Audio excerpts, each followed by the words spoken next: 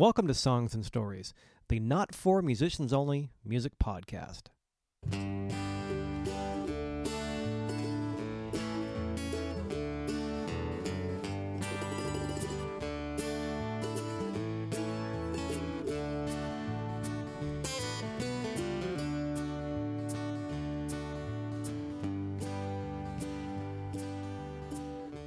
Well, alrighty. Welcome once again to Songs and Stories, everybody. I'm Michael Gaither, and this is Songs and Stories episode number 99.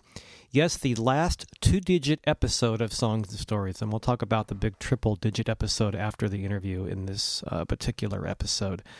I guess I'll file today's interview as, like I do many of these, cool people you meet along the way.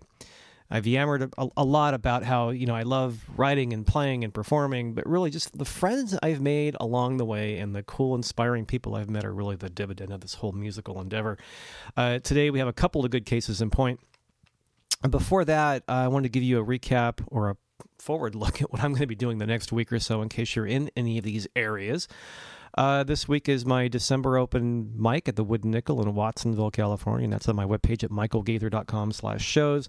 The following night, I'm heading up to Redding, California, Northern California, and I'm happy and humbled to be invited along to play at a benefit memorial tribute for the late, great, God we miss him, Chuck McCabe, a local songwriter who was kind of an icon and kind of a mentor and a friend to a lot of people, including me.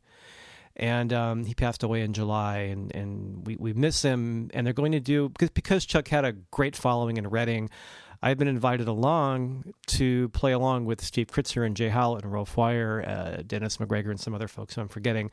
It's basically just a kind of a memorial tribute concert, but all the funds raised from this are going to Chuck's widow, Cindy, and that's actually going to be December 4th in Redding, California. So if you're in Redding or know anybody, please send them up there. It's a great, it's a great way to acknowledge somebody who was special to a lot of people, and it's a fundraiser for a very good cause. And then that Sunday, coming back my area in Corralitos, California, on the 5th, I'm going back in hosting mode and hosting Dayan Kai and Steve Acello, two amazing local musicians and great guys, are playing our little series out of the Corralitos Cultural Center. And all that information is on my page at michaelgaither.com/shows. So if you're in Watsonville, Corralitos, or Redding, or know anybody, send them our way. It's going to be a nice week of playing and also presenting other people. So speaking of presenting other people, the couple we're going to interview today are Laurie Jennings and Dana Keller, who I almost met a couple of years ago. They're based in Miami, near Miami, Florida, and they were coming out, and their promoter at the time was trying to hook up a co-bill with me and my band, and I even forget what happened. It didn't work out, and I felt bad because they seemed like nice folks. I liked their music, and we just never got a chance to meet. And then you'll find, I guess, in any areas of common interest, you'll find that everybody knows everybody. So it turns out that Dana and Laurie were good friends with Jay Howlett and Chuck McCabe. So I figured any friend of Jay and Chuck's, I wanted to meet him anyway, but now I really wanted to meet him. And they were out this last summer. And I got a chance to meet him, hang out with him a little bit. And they actually came along and played our Corralitos series one night. They did a little guest set. And if you go to my page at michaelgaither.com, the entry for Songs and Stories 99 has a YouTube video of that night of them playing a song called Sandy, which I really liked. So you can see what they look like and sound like. But really just nice people, liked what they did, great, interesting backgrounds. Laurie was trained in theater up in New York. She ran a venue in Florida later on for a while. And Dana is an amazing steel guitar and dobro player. In fact, he's played with people like, I'm reading off their website, Dana's played with Ricky Skaggs, Stevie Wonder, Marvin Gaye, Dave Mason, Vince Gill, and the Allman Brothers, and there's a whole long list. Basically, he's really good. And Laurie's a great singer, songwriter, and together they make this duo, Jennings and Keller, and they just do some amazing music. So we're going to talk to them in a little bit, and I was really grateful to be able to finally meet them last summer, and they're going to come out this next summer and hang out, I think, for an extended period of time. So I'm looking forward to seeing them. You can find all about them at jenningsandkeller.com. You can also go to michaelgaither.com and look for Songs and Stories 99. In fact, speaking of my podcast too, I've just put up a archive page. So if you go to my site and click on podcasts, there's a list of all the podcasts I've been doing since 2007. Lori and Dana will be up there as well as on the main page. So I think I've yammered enough. I want you to hear these people. So what we're going to do is hear a couple of things off their latest record, which is called, as I nonchalantly click over to their webpage, their latest release is called As the Universe Unfolds. And let's hear a couple of things off of that.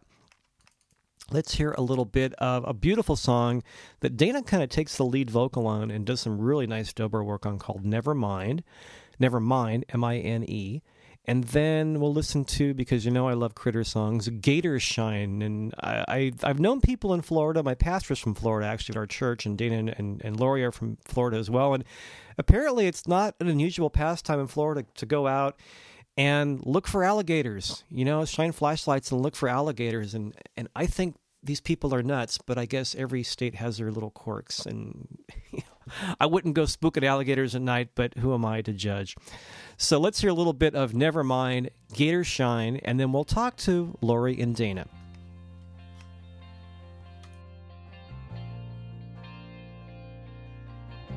Maybe something I said was just a little bit out of line. And baby, it was all in your head and we had a little too much wine.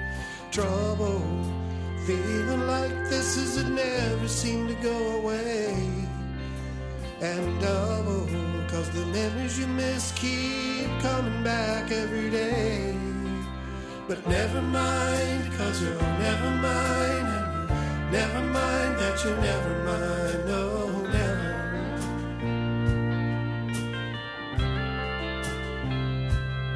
Never mind.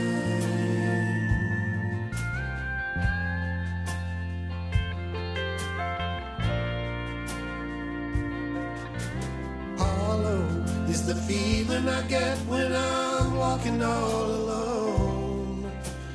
Follow me around and I bet you be counting every stone. Lonely is just another sound you heard once in a while. Only then your feet touch the ground long enough to walk down the aisle. But never mind, cause you're never mine. And never mind that you're never mine. No, never.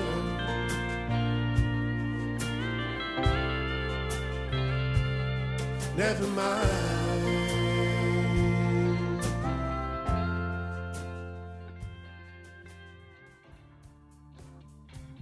Mary Ann's on the phone, says you better come along. We're heading down to the swamp, but not until after dark to Gator Shine. Gonna Gator Shine tonight. The moon's on the rise, not a cloud in the sky. Their beady little eyes are gonna Gator Shine tonight.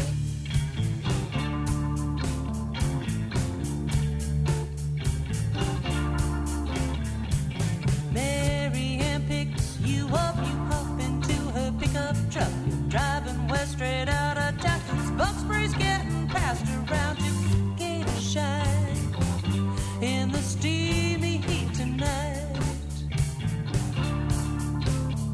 There's a swamp etiquette that you best not forget. Show them reptiles some respect when you Gator Shine tonight.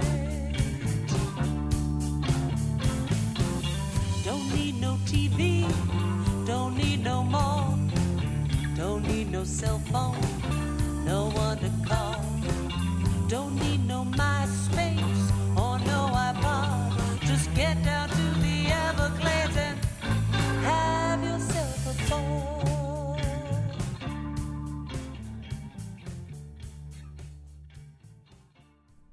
So for folks listening, you don't typically live in a trailer park in Morgan Hill. No. You're a long way from home. And that tractor is really noisy. Grass doesn't need to be mowed either. That's just something that It's they dead. The grass is all brown. So no, we live down in outside of Homestead, Florida. And this is your second time out here? Yeah. Yeah. Yeah. And did you play all the way out here, or how? Pretty much. Good. We did. You can Florida being not quite as big as California. You can, if you know people, you can string a few dates on your way out. Travel dates, yeah. Yeah, and then we strung a few dates together in Texas, about 4 or 5. Okay. Finishing up in El Paso, where then you head into New Mexico. And we had something canceled in New Mexico, but then we did some dates in Arizona, and then came into Southern California and worked our way up. Okay. And then headed up into Oregon and back down. Right. And we'll be here for another couple of weeks before we head out to Utah. That's our next spot. So logistically, this is like someone who travels way more than I do. How long in advance do you start booking? It's all different. It's like I'll get a bet. few. Somebody last November. And a side question is: do you did you pick summer in California because of more availability, or just because of easier to travel in, or? It was certain dates opened up house concerts. We did Right. a few of those, Yeah. and so then you said, well, if we're gonna be down there to start, let's not go back up and then come back down and go back up. It's just everything we make goes right into the gas Tank. Yep. And Dana knows people down in Southern California. A guy in Orange County who is the guitar doctor. He's just called Doc, and he did some work on our guitars, and we parked right outside of his store and plugged in and hung out with them. And they build guitars too, so it was a real nice time there.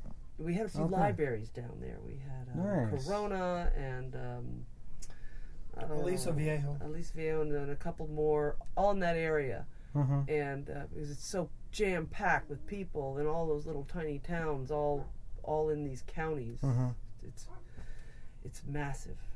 So for libraries, were you playing to kids and kind of targeting that, or were you just kind of playing your typical set of music, or did it depend on who's It there? depended. Corona ended up being all children, and we didn't expect children because we don't really do children's stuff. But what we ended up doing was some old tunes and some Beatles tunes, like we do an old Hank Williams or an old Woody Guthrie, and then maybe throw in some Beatles, all high energy stuff. And the kids all started clapping and dancing and playing imaginary instruments. And so you get them all. They're all engaged. They're having a good time. Yeah, they're having a good time.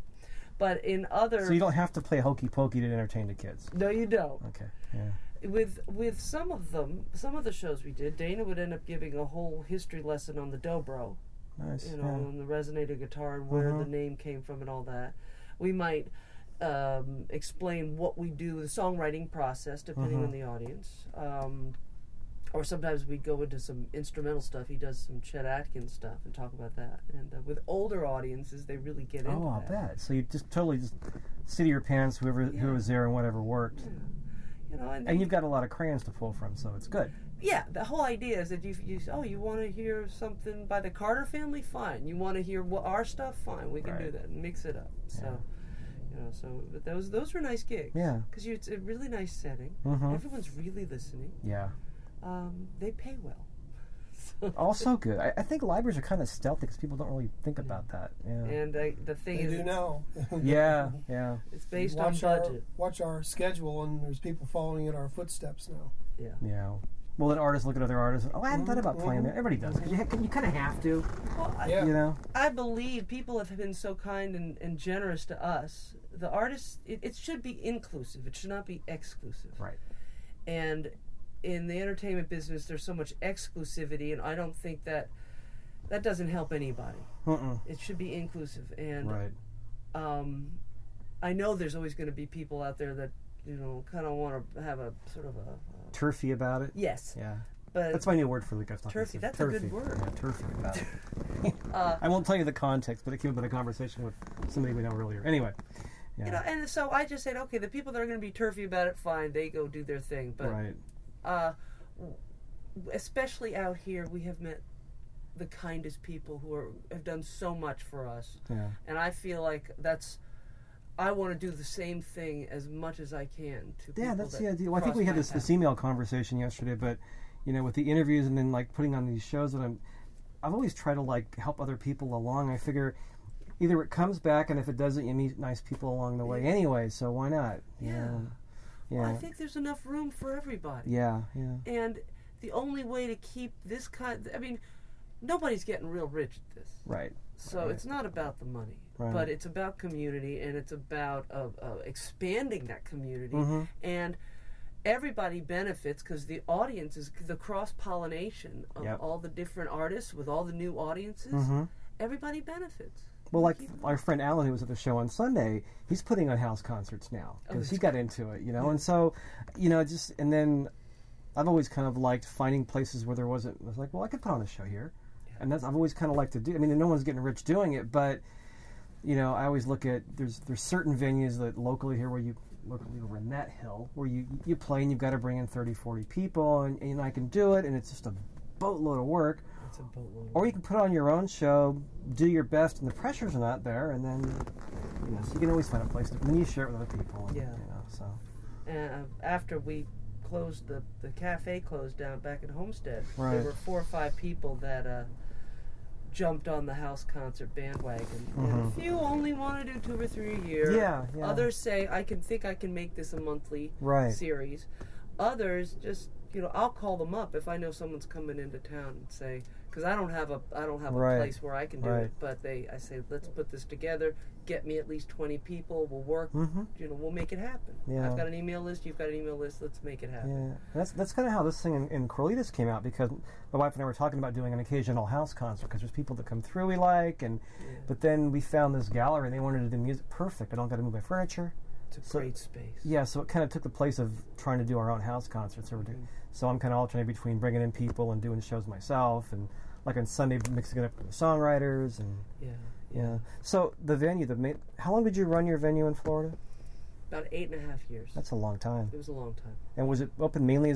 Was the idea to put on music when you opened it? Yes. Yeah. And a lot of it came about because the buildings were purchased after Hurricane Andrew, and there was a lot of grant money because the town had been just devastated. Mm-hmm. So there was a lot of grant money to do bring some the rebuilding. town back.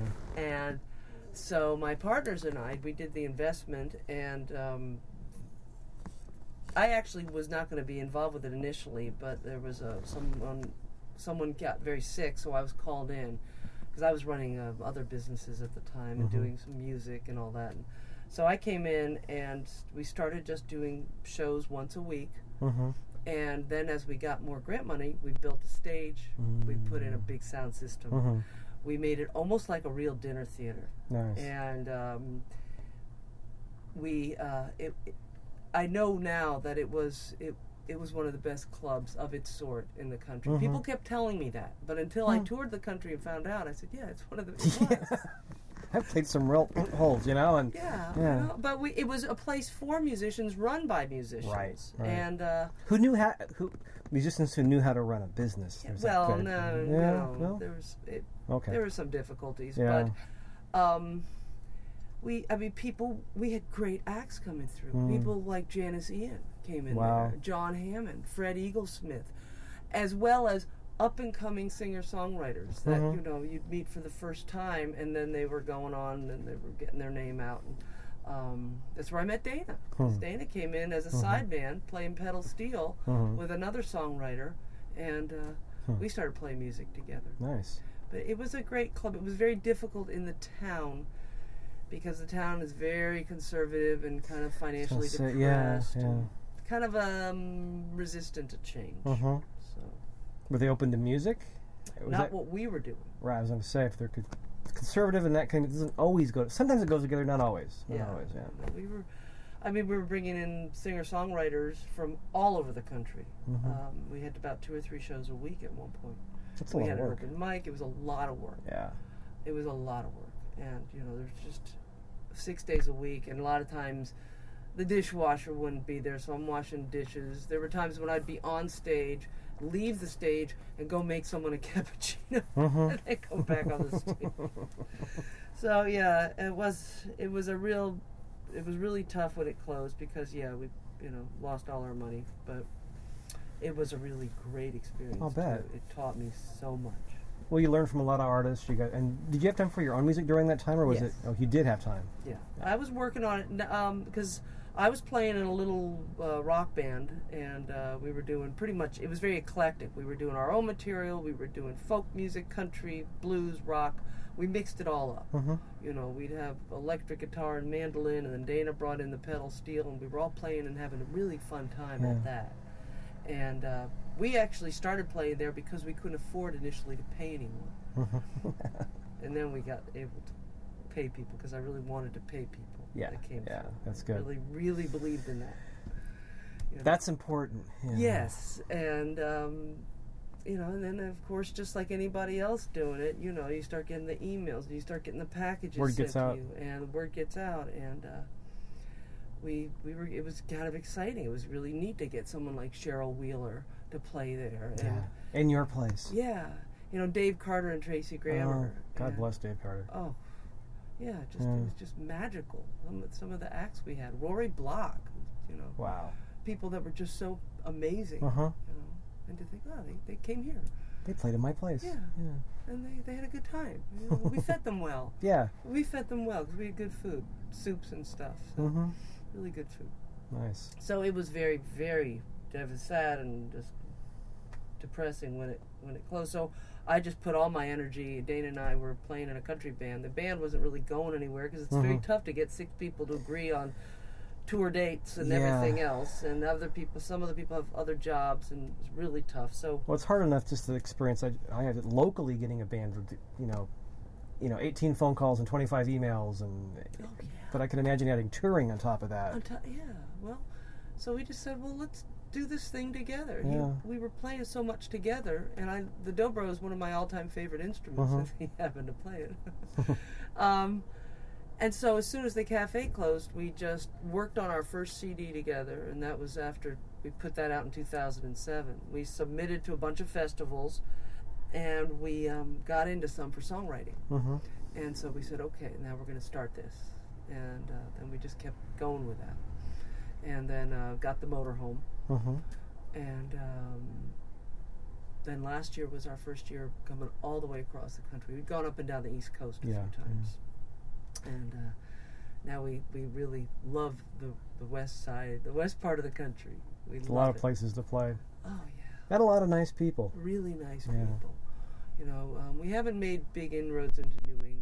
We went up there for a few festivals, but it's, you know, Boston, that area is so saturated with singer-songwriters. I'll bet, yeah. Many, many good ones. Yeah. It's probably kind of like playing, I'll stop by Austin and find a gig. Yeah. Yeah. Yeah, I think we played outside Austin. We did a church there. I think also an art center out there. Yeah, artsy places and music actually I found go well together too. Yes, they do. Yeah, you get the right crowd. It's a nice space.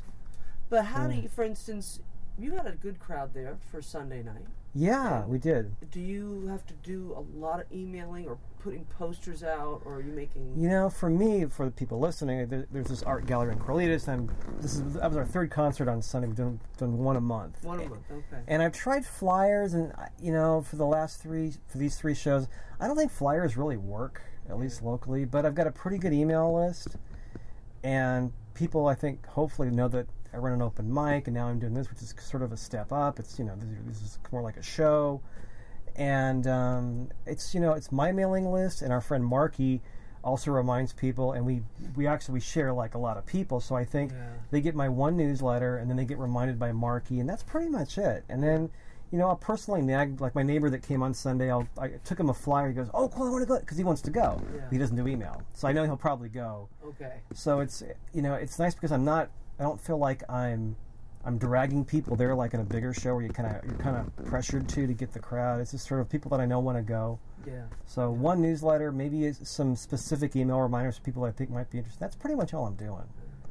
You know. It's working. Yeah. That's great. And maybe like I did KZSC radio up at the university on Sunday. So I played in church, went to UCSC, came back, took it. You know, it's a busy day. Yeah, that's a busy day. Yeah, so it's kind of building on its own, I think, but there's some effort behind it. And the art gallery probably has a mailing list. Yeah. So they're advertising it too. Yeah, that's good. And sometimes maybe where they're not actually, I mean, I don't know what their expenses are. When it becomes a for-profit, especially a restaurant, nightclub, there's so much overhead. Yeah. That that's what we found was so difficult to deal with. And I love the idea of putting on concerts, but I think when I'm back in Florida, it's just going to be probably house concerts. Mm-hmm. I'll help other people out. Right. You know, it's a huge amount of work and very costly. Mm-hmm. Yeah, and just the prep and the time, and it's really not just putting two chairs together and inviting people in. There's a lot of planning, and it's like any kind of show, whether it's either doing a band or inviting an artist to play. You've got to make sure that their dates line up and make sure that they know what to expect to probably get, so no one's disappointed or surprised. Right. All that stuff. All that stuff. I know. Yeah. I know. Yeah, so when we go back to Florida, we've actually got dates lined up through 2011. Nice. But then you have to fill it all in. You have to make it so wherever you're going. If you've got this one date, say in way over Virginia, here, yeah. Well, you got to get stuff there and get all the rest of it. So that's we're going to play along the way to make some gas money and yeah, right. So you two have been playing together for how many years? We met in 2005. Uh-huh. We started the recordings in 2006, did our first CD in 2007, and that's when we got the motorhome in 2007. Yeah. And then we did our second CD in 2009, and we're going to try for a third in 2000, like every other year. Yeah. So, yeah. It's a good pattern. That's kind of what I'm shooting for, too, hopefully. Yeah. Hopefully. Yeah, I know. It's another thing out here, yeah. It also helps when we let people know where we're going, because Dana's pedal steel expertise, he gets recording work. Oh, nice. Texas, yeah, I'll bet. California, Kentucky, we were up there. As long as they know you're coming. Yeah. Because you can't show up, say, hi, I'm here, let's do something. Yeah. I can imagine. Yeah. And you play dobro, pedal steel. What are your main instruments?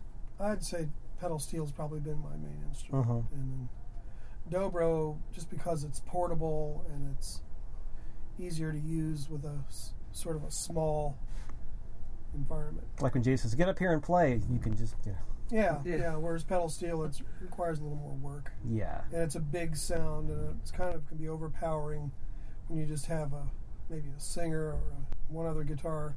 Pedal steel's too big. Yeah, I can see that. It's more of a band instrument. Yeah, it's a great accompaniment instrument. Probably it's beautiful. One of the best accompaniment instruments, but it's not real good solo or even as just a single backup instrument. Uh-huh. It's either all or nothing kind of thing. Yeah, because I'm kind of starting to envision like songs for the next CD and what sounds I want, and I was a couple of things I thought might sound nice with pedal steel, but maybe for what I'm doing, which is going to be more sparse, maybe I just want a dobro on it to get the same kind of effect, but not be so overpowering. Usually I'll put pedal steel down first and then put dobro down as a secondary track in case they decide they don't want to use the pedal steel because smart, yeah, it's too big. Right. Sometimes it's just it sounds too produced sometimes, and you start putting too many electric instruments on. Yeah. So let's see. So you're I have more questions. I can edit out this blank spot. It's been a long day. What else should we talk about? Well, how about your songwriting process?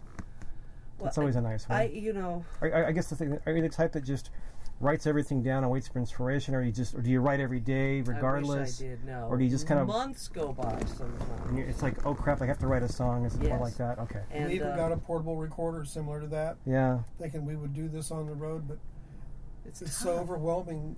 Yeah. Just keeping this rig together, finding where we're going to stay, getting where we're going to go next. Well, like today, the songwriting process is pretty much, sidelined. Yeah. In this particular That's space common. of the. Well, like today, you could have written a song, or you could have replaced the motor in your AC like you had to do, which is more important. Right. Well, my background is in theater. I spent 9 years in New York. Yeah. I went to the National Shakespeare Conservatory, and as a child, all the way through, I was in plays and musicals, and you think about it, you're memorizing other people's words. Whether it's William Shakespeare or Tennessee Williams or Rodgers and Hammerstein, whatever. So then to make that shift, it took a while. I started writing poetry, but when I first was playing guitar and singing, I was only doing other people's stuff. And the cafe, which was such a gift in a way, because hundreds and hundreds of singer-songwriters came through.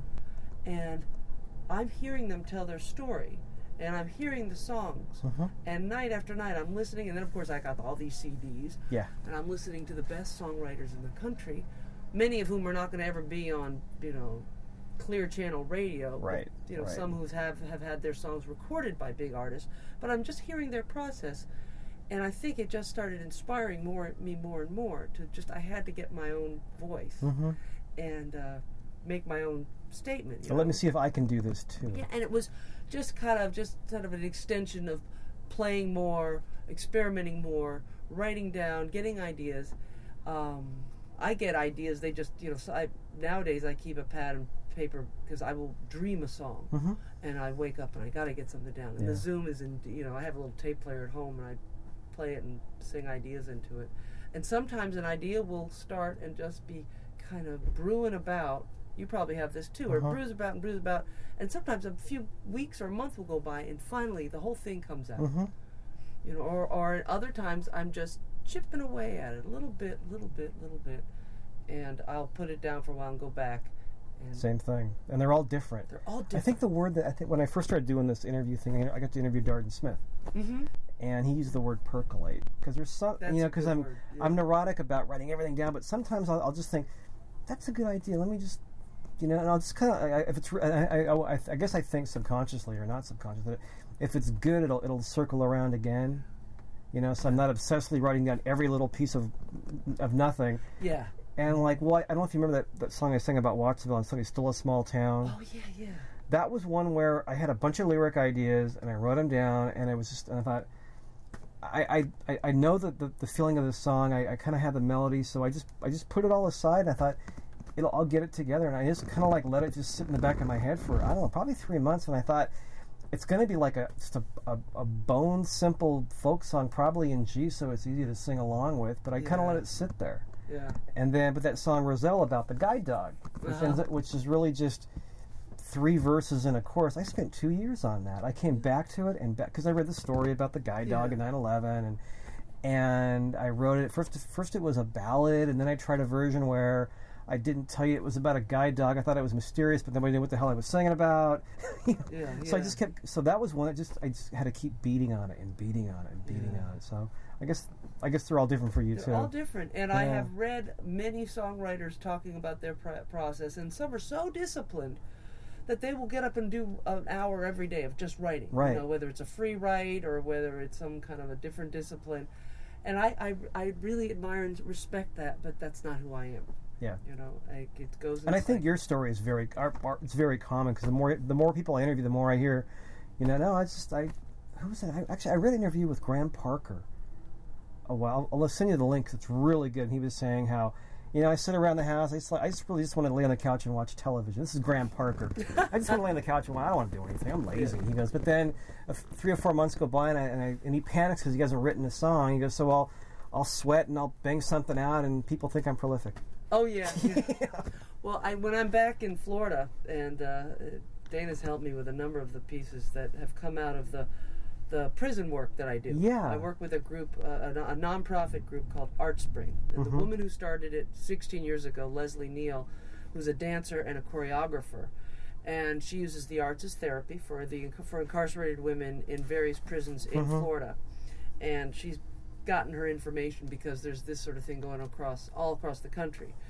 But she's asked me to come in for the past 3 years. I go in and work with the women, and the creative process that comes out of the exercises. There's so much that I've got about 4 or 5 songs that are just inspired from the stories I've heard them tell. They do poetry, they do verse, they do just improv. Some of them do rap, but they tell their story, and their story kind of triggers stuff in me to do some more writing because of it. And there was one song I wrote that they've used in a number of their performances came about just because we had these exchanges, these dialogues. Yeah. So there's a lot. It's sort of a lot of sad stuff that ends up fueling songs that aren't Sure. necessarily sad. Right. Some of them are very, encouraging, all about getting past something that's really Finding some hope out of bad Yes. situations, yeah. Yeah. And they're real. They're real. Yeah. Yeah. I mean, I've heard Richard Shindell, who's one of my favorite I love Richard songwriters. Shindell, yeah. He'll say, "I just made this stuff up." He'll write a song about somebody that he's never experienced anything like it, and it's one of the most beautiful songs ever written, Yeah. and so emotionally powerful. Right. That's what I tend to do.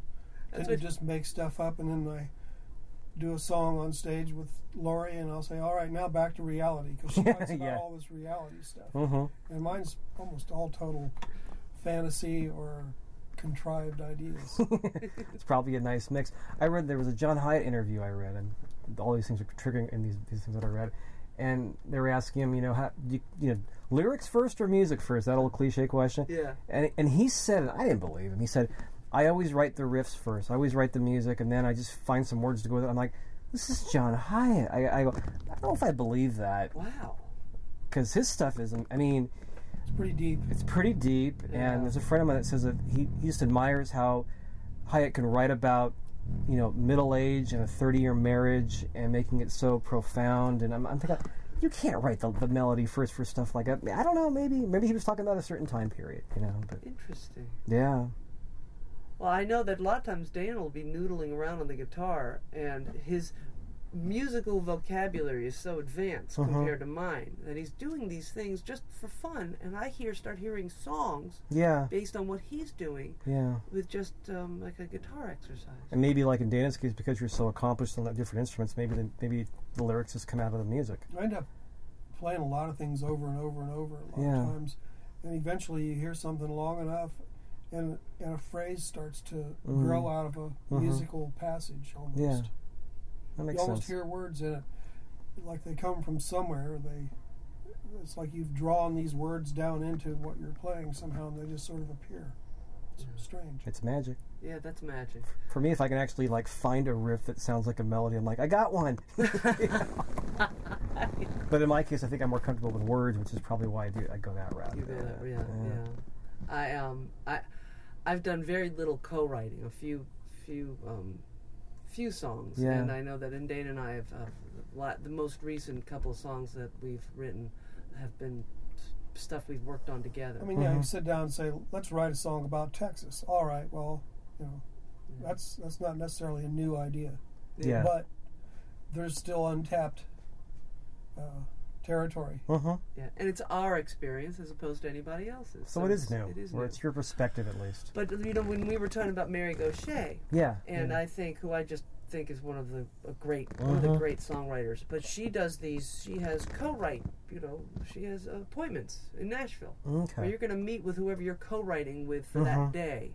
And Which is kind of like the Nashville sort of that's format. what they do. Yeah. And a lot of times you see a song, and there's 4 or 5 writers on that one Yeah. song. Yeah, Chuck McCabe and Rolf, those guys have all done that type of songwriting routine. Uh-huh. I tried it for a little while, but I got a little frustrated out there because you start writing down some song ideas and you don't dare use a pen. They expect you to use a pencil because they're going to change it all. Oh. So you get a couple nice lines down, and they think, well, they're erasing your line, saying, well, I think it'd sound better if you did this here. But wait a minute, I might Then not you've lost it. I might not remember that. Wait. Yeah. So they want to be... Where's the carbon paper? You can have, yeah. Yeah, right. They want to erase and rewrite all the time, and erase and rewrite, and I don't work that way. I tend to just blurt something out, and it either becomes music or it stays into my pad as a piece of poetry, which I'm fine with. Yeah, for me, I like to keep, and I kind of like, maybe you do this too, when I get a song that's done, sometimes I'll go back and I'll look at how many trees I burned, how many drafts and how many versions of that lyric went through to okay, this simple little song actually was, and I kind of I like to see where it came from sometimes. I know, I agree, and I remember listening to an early recording of what Bob Dylan song was it? It was "Tangled Up in Blue." He had done it in 3-4 time, in one performance, or it was some recording. It was a bootleg, Yeah. and then he changed it to 4/4. But I thought that was really interesting, and you Yeah. wonder. And of course, I've heard. You think of him, you hear songs that he wrote 40 years ago, and you hear different lines that did not end up on the final recording and the record. Or he's changed them over time because he got bored or something. Yeah. Which we all probably do too. Yeah, right. Well, I have a song where I make a reference to MySpace, and now I'm putting in Facebook instead because Facebook didn't exist when I first wrote it, just MySpace, So that kind of updating thing. Yeah. There was something I did. I think my cell phone song has some outdated reference. I'm not going to go back and change it. So, speaking of the co-write thing too, I mean, I'm kind of stealing one of Steve Key, our friend down south. It's so great. Yeah. He is an amazing songwriter. But I'm stealing some of his patter, but this is Steve's story where he talks about when he went to Nashville and he kind of he talks about hiding the fact that he was a folk singer because he wrote his own songs. He'd go after these co-writing sessions. He goes, but I like to write my own songs too, and it kind of wasn't a thing, Yeah. Well, I every so often I turn on country radio just to hear what's happening in mainstream country music, and I think it's interesting because it's all business, and I admire the writers that can do that. I mean, I just don't think it would ever be something I could do. And there's some songs where I swear they were written by a marketing committee. Yeah. Well, we haven't mentioned the flag yet. We haven't, and this is a cliche. We haven't mentioned church. We haven't mentioned pickup trucks. And you have to have the verse, the pre-chorus, the chorus. Yeah. You have to have the breakdown. You have to have the bridge. The 2-line bridge. And, yes. Yeah. And it's just so formulaic. And then you think, imagine being forced to write within that formula. Yeah. I mean, that would be an exercise. I don't think I'd really want to do it. But. Yeah. So we do ours, and we do ours. You want to play something for us while we're? Do you feel like it? Yeah, I can do that. I have a new guitar out with new strings on it. It's the one we won. Oh, cool. We'll talk about that too.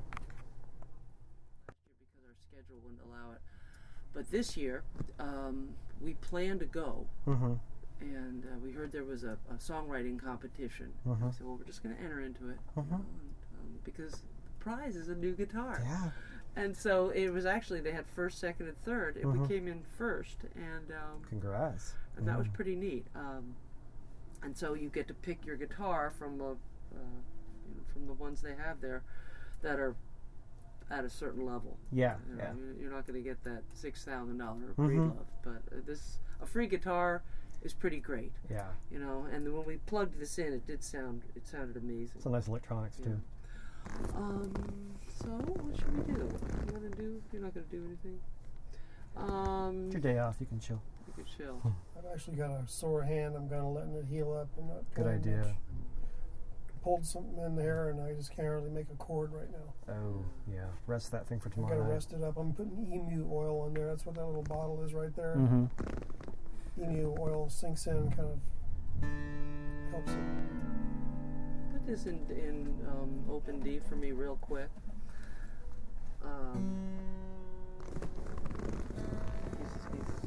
Playing with Dana is a blessing. I'll bet. Well, the blessing is that he has relative perfect pitch.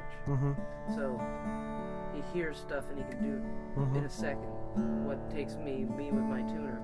The curse is he has relative perfect pitch. So it's close. Okay. I can do a song. So I couldn't get and drop D that fast accurately.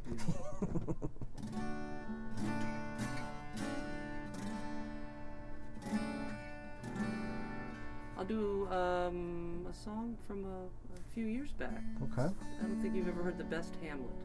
No. And this is from my New York City days. Oh, perfect. And the reference to Best Hamlet was in Shakespeare, when you get to a point where you're playing Hamlet, usually mostly for men, but every so often a woman tackles that role.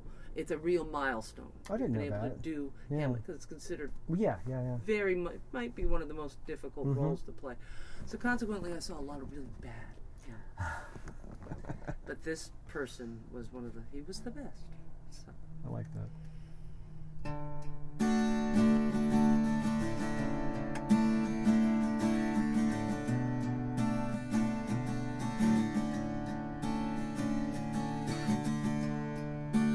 New York City, West 51st Street, study Shakespeare. You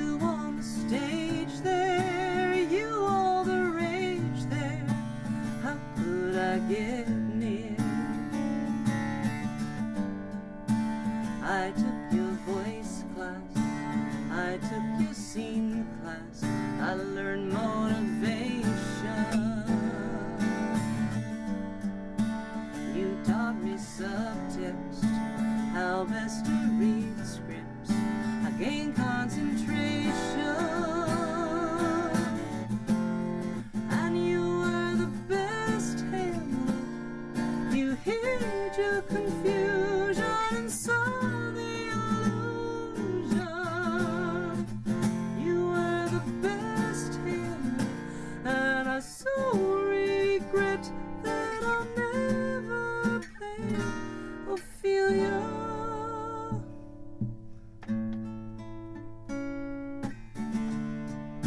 Summer stock in Maine, I was apprenticing, soon we became friends.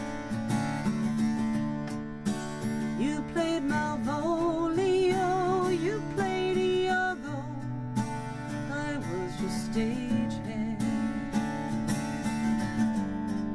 That night in the prop room, you still in costume, I poured out my feelings. You were so sorry, I was so naive, how could I not see? And you were the best Hamlet, you hid your confusion and saw the illusion. You were the best Hamlet, and I so regret that I'll never play Ophelia.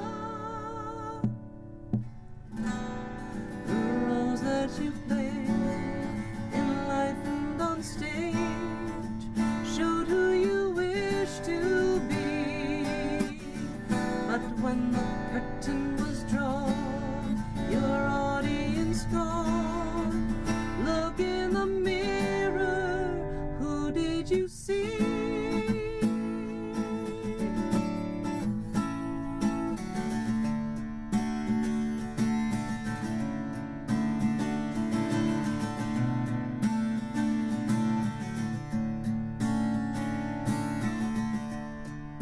So many roles played, so much that you gave the love of the theater. The one part denied you, the one deep inside you, no one could go there. All that you taught me, the lesson that saved me, stays with me forever. And you were the best Hamlet, you hid your confusion and saw the illusion. You were the best Hamlet, and I so regret that I'll never play Ophelia. No, I'll never play Ophelia.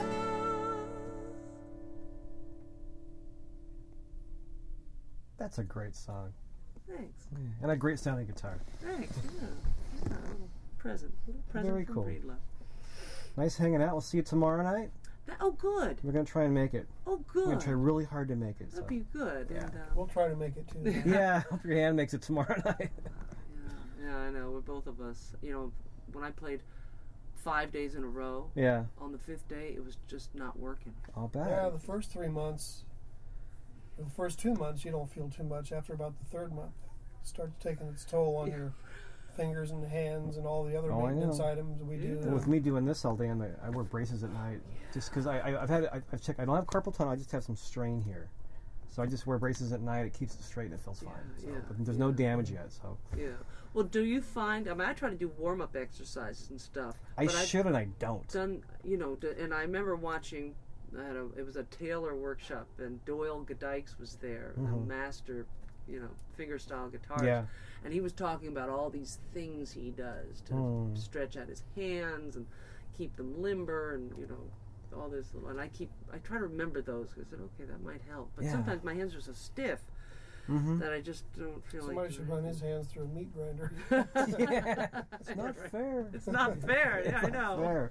Fair. And then, you know, a ways from that, when you come out next year, let us know in advance, and we'll see what we can, that's how we great. can help. You know. Well, thanks Yeah. a lot. Yeah, we'll be here for about I don't know, week and a half more. I know we're at the Davenport Roadhouse on Saturday, but that thing, the benefit for the Bucket Brigade is on the 7th.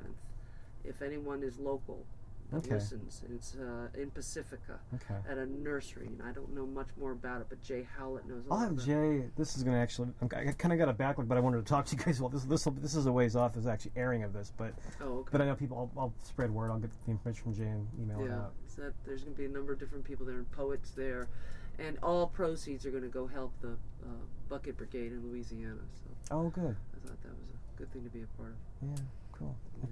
And thanks again. Thank you for doing this and supporting singer-songwriters all across the country. I think we should. Yeah, I think we should. We got to all work together. Yep.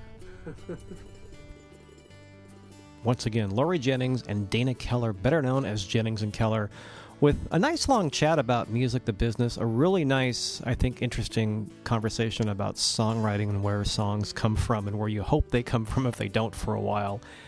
And also that episode obviously included a nice live version of The Best Hamlet off their first release called Susan's House. You can find them at JenningsandKeller.com, and you can find them back here on the West Coast. Hopefully this summer, you too. Don't be strangers. I know you're coming out, I think in June or something like that, but we'll see you out here, and we're looking forward to it again and playing some more. If you're back east, I know they travel up and down the East Coast a little bit, so check out their website and see where they're going to come to a city near you somehow, someday, sometime soon. Like I mentioned before, we're coming up on episode 100 of Songs and Stories, and that is going to be an interview with Mary Gauthier. I got to talk to one of my favorite songwriters last summer when she was through town, and that became a really nice, long conversation on songwriting with the one and only Mary Gauthier. That'll be coming up on episode 100 of Songs and Stories, probably in the next few weeks or so. In the meantime, you can check out JenningsandKeller.com. You can also go to michaelgaither.com and look for the section on Songs and Stories 99 to learn a little more about Jennings and Keller. And while you're there, like I say, I'm in the process of redoing my website. So there's a search box, there's a podcast archive page, and the whole thing is just a whole lot cleaner. So you know how computers work. You spend hundreds of hours updating something so you can save a little time on the back end. That's what I've been doing. So once again, however you found me, whether you found us on my website and iTunes, if you're listening on KC Cafe Radio or Grateful Dread Radio, we really appreciate your time, and thanks for listening, and we'll talk to you next time on Songs and Stories. I'm Michael Gaither. Thanks again. Take care.